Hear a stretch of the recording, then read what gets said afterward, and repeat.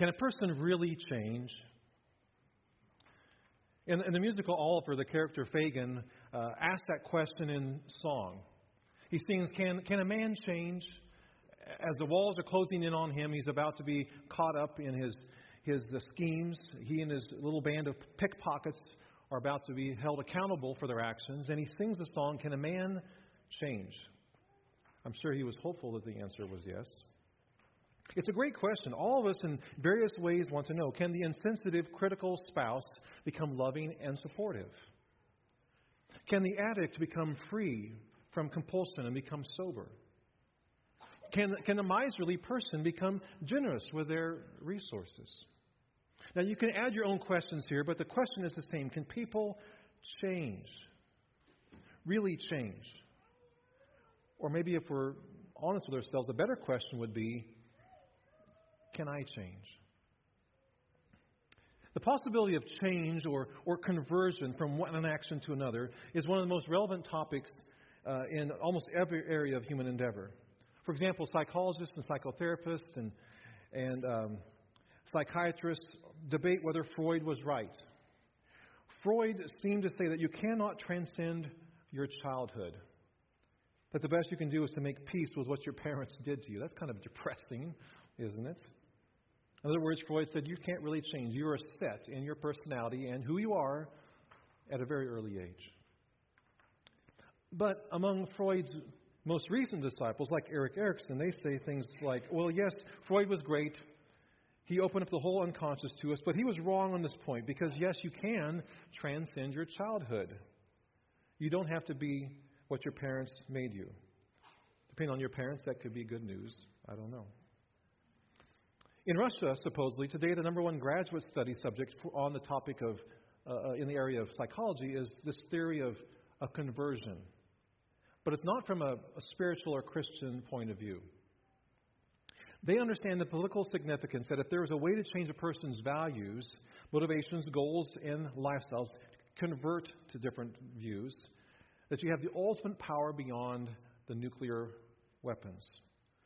And so they study conversion or change like a scientist dissects a frog, wanting to know how it all works with the end game of using that knowledge to further their political goals.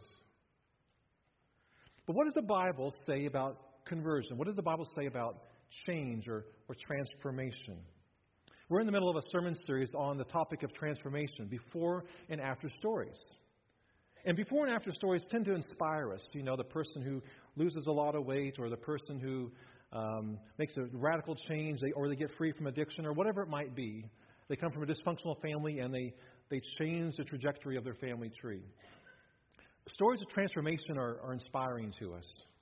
And so we've looked in the Scriptures at stories of people whose lives have been changed radically after an encounter with God or with Jesus Christ. So, for example, we started with the person of Saul, a persecutor of Christians, a very violent man towards the Christian church. And yet he meets Christ, the risen Christ, on the road to Damascus, and his life is changed. And he becomes Paul, and he becomes the apostle to the Gentiles. And billions of people have been impacted by his letters that we find in the New Testament. We looked at the person of Job. Job, a very righteous man, a very well-off man, a very good man, and yet he loses everything in an instant. Horrible, terrific, terrible things happen to his family and his life. And he wrestles with this, and he encounters God, and we will follow his story through the book of Job, and in the end he comes to a different understanding of God. And he's at peace, and he has God's perspective. Well, today we come to the story of Zacchaeus. But before we look at the story of Zacchaeus and his before and after dynamics of his story, what does the Bible tell us about conversion or change? A couple of things. First, personal transformation is at the very heart of the gospel, the good news. The gospel says to us that it's never too late for anybody to change. That nobody is locked into what he or she has always been and always done. That we are not a prisoner of our track record. That we can be changed. That is at the heart of the gospel. And conversion and the possibility to be changed is God's gift and offer to everybody. God is in the business of changing lives. We can think of some classic examples. For instance, C.S. Lewis, author of the Chronicles of Narnia, but a lot of other powerful books as well. He was a militant atheist and an Oxford professor. And the last thing he wanted to do was to be converted to a Christian. But God sneaks up on him, and Lewis is surprised by joy. That's the title of his spiritual autobiography. And in it he says, I am dragged kicking and screaming, the most reluctant convert in all the world, into the kingdom. Or St. Augustine, another example, the monk with a mistress. He's struggling with his soul. He sits under a tree. In his book, Confessions, he says, O Lord, make me pure, but not yet. But one day God gets a hold of him. And Augustine becomes St. Augustine. Last example, William Booth, a very unlikely, rough-cut man who said over 100 years ago that nobody in London cares about the poor and the drunks and the winos. And so he founded the Salvation Army. And one day he said, Lord, I give you everything there is in this man, William Booth. Do with me what you will. And a movement was started that changed the lives of tens and hundreds of thousands of people because one man was changed, was transformed. And the Bible tells us that we all have this opportunity. The Scripture is full of stories of lives changed radically and permanently.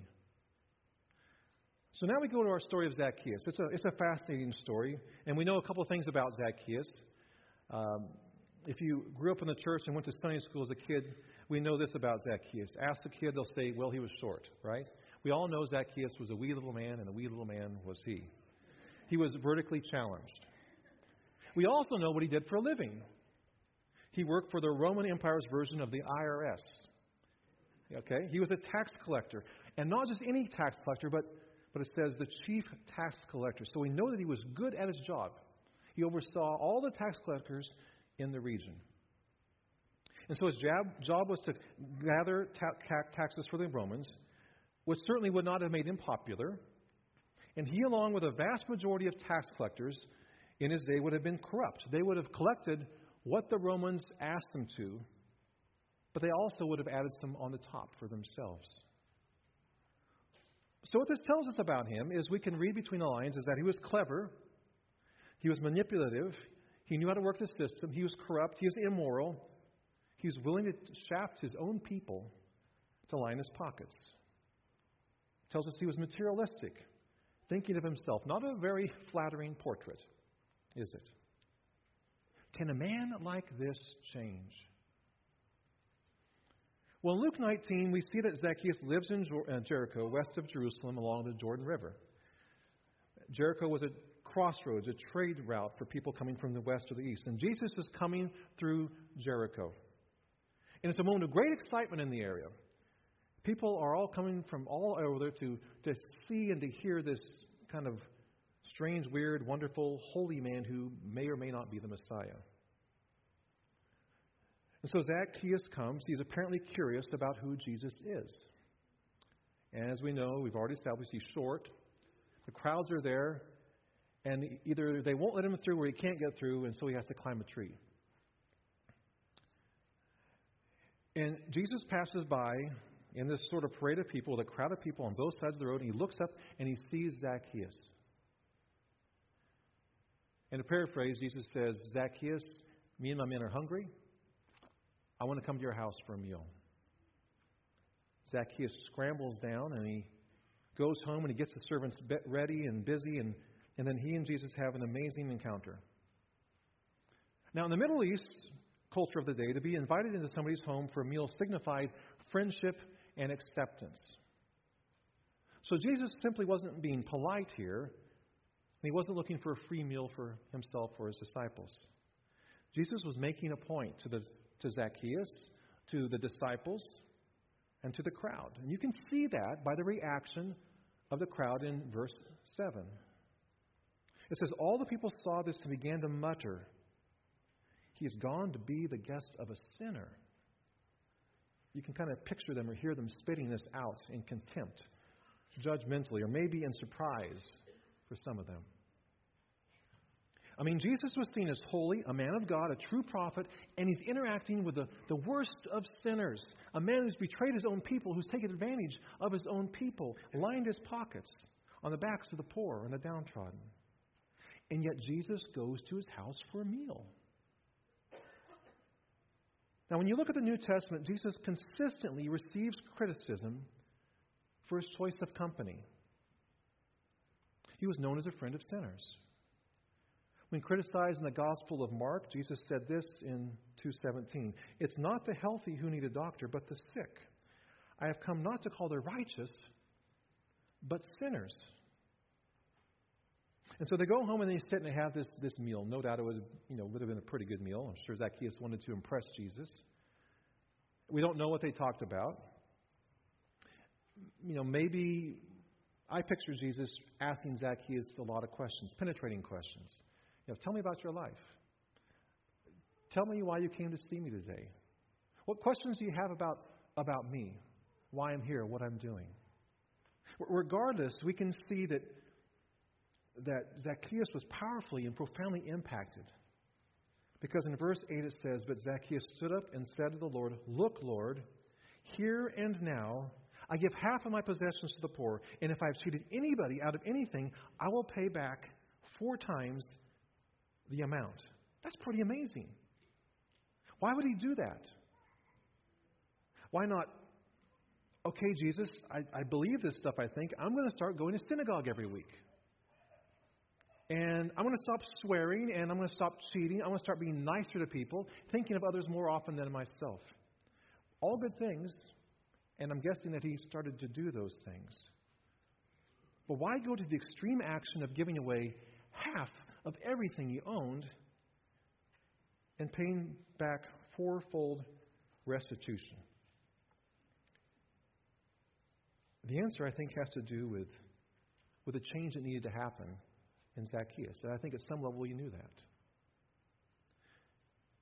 There's a 2012 Boston Globe article which asked the following question: "Does money change you?" The article says, "Here in the home of the American dream, most people are convinced that gaining a lot of money wouldn't change who they are as people." Then they asked the question, is that true? The article reported, "As a mounting body of evidence is showing, wealth can actually change how we think and behave, not for the better." It says rich people have a harder time in general, connecting with others, showing less empathy to the extent of dehumanizing those who are different from them. They are less charitable and generous. They are less likely to help somebody in trouble. And they are more likely to defend an unfair status quo. The article says, if you think you'd behave differently in their place, meanwhile, you're probably wrong. These just aren't inherited traits, but developed ones. In other words, the article concludes, money changes who you are. The article went on to summarize research studies conducted by Kathleen Vose, a professor at the University of Minnesota. And Carlson and her colleagues have found that even the mere suggestion of getting more money, a technique known as priming, makes people less friendly, less sensitive to others, and more likely to support statements like some groups of people are simply inferior to others. Another series of studies from the University of California at Berkeley concluded that wealthier people tend to be less compassionate towards others in a bad situation than people from lower class backgrounds. And then the punchline of the article is, if you win the lottery and you want to avoid becoming an insensitive lout, there is a simple solution. One of the researchers summarized it this way: give at least half the money away. So Zacchaeus, at some level, knew that all the money he had wasn't good for him. It was changing his attitude. It was changing his perspective. It was changing how he treated others. And so he, in a really radical, seemingly sudden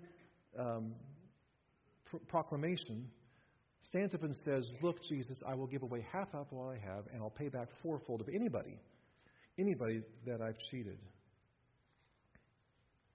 What an incredible, radical change.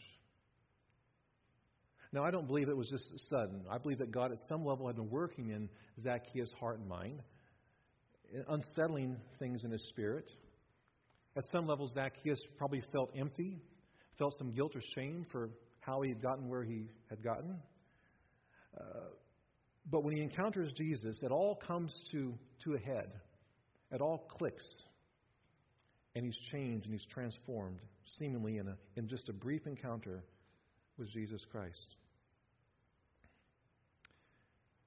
So to answer the question, can people change? Yes, of course. With God, all things are possible. People can change, can be transformed. So what marks authentic change? I'm going to conclude with a couple of thoughts, and then we'll move to the baptisms. What marks authentic change? How do we know what real change looks like in a person's life? Our scripture story with Zacchaeus shows us a few things. First, here is a man who now has a new center, a new purpose, a new foundation in his life. Jesus Christ is now the center of his life. Jesus Christ has moved onto the throne of his life. His pursuit of riches and materialism has been bumped off the throne. Secondly, he appears to have a different perspective. He's full of joy. He wants his friends to meet Jesus. He's full of joy. He has a different attitude and demeanor about him. And a very concrete action is, instead of using people and loving things, he's reversed that. He now loves people because Jesus loves him. And he uses things to help other people.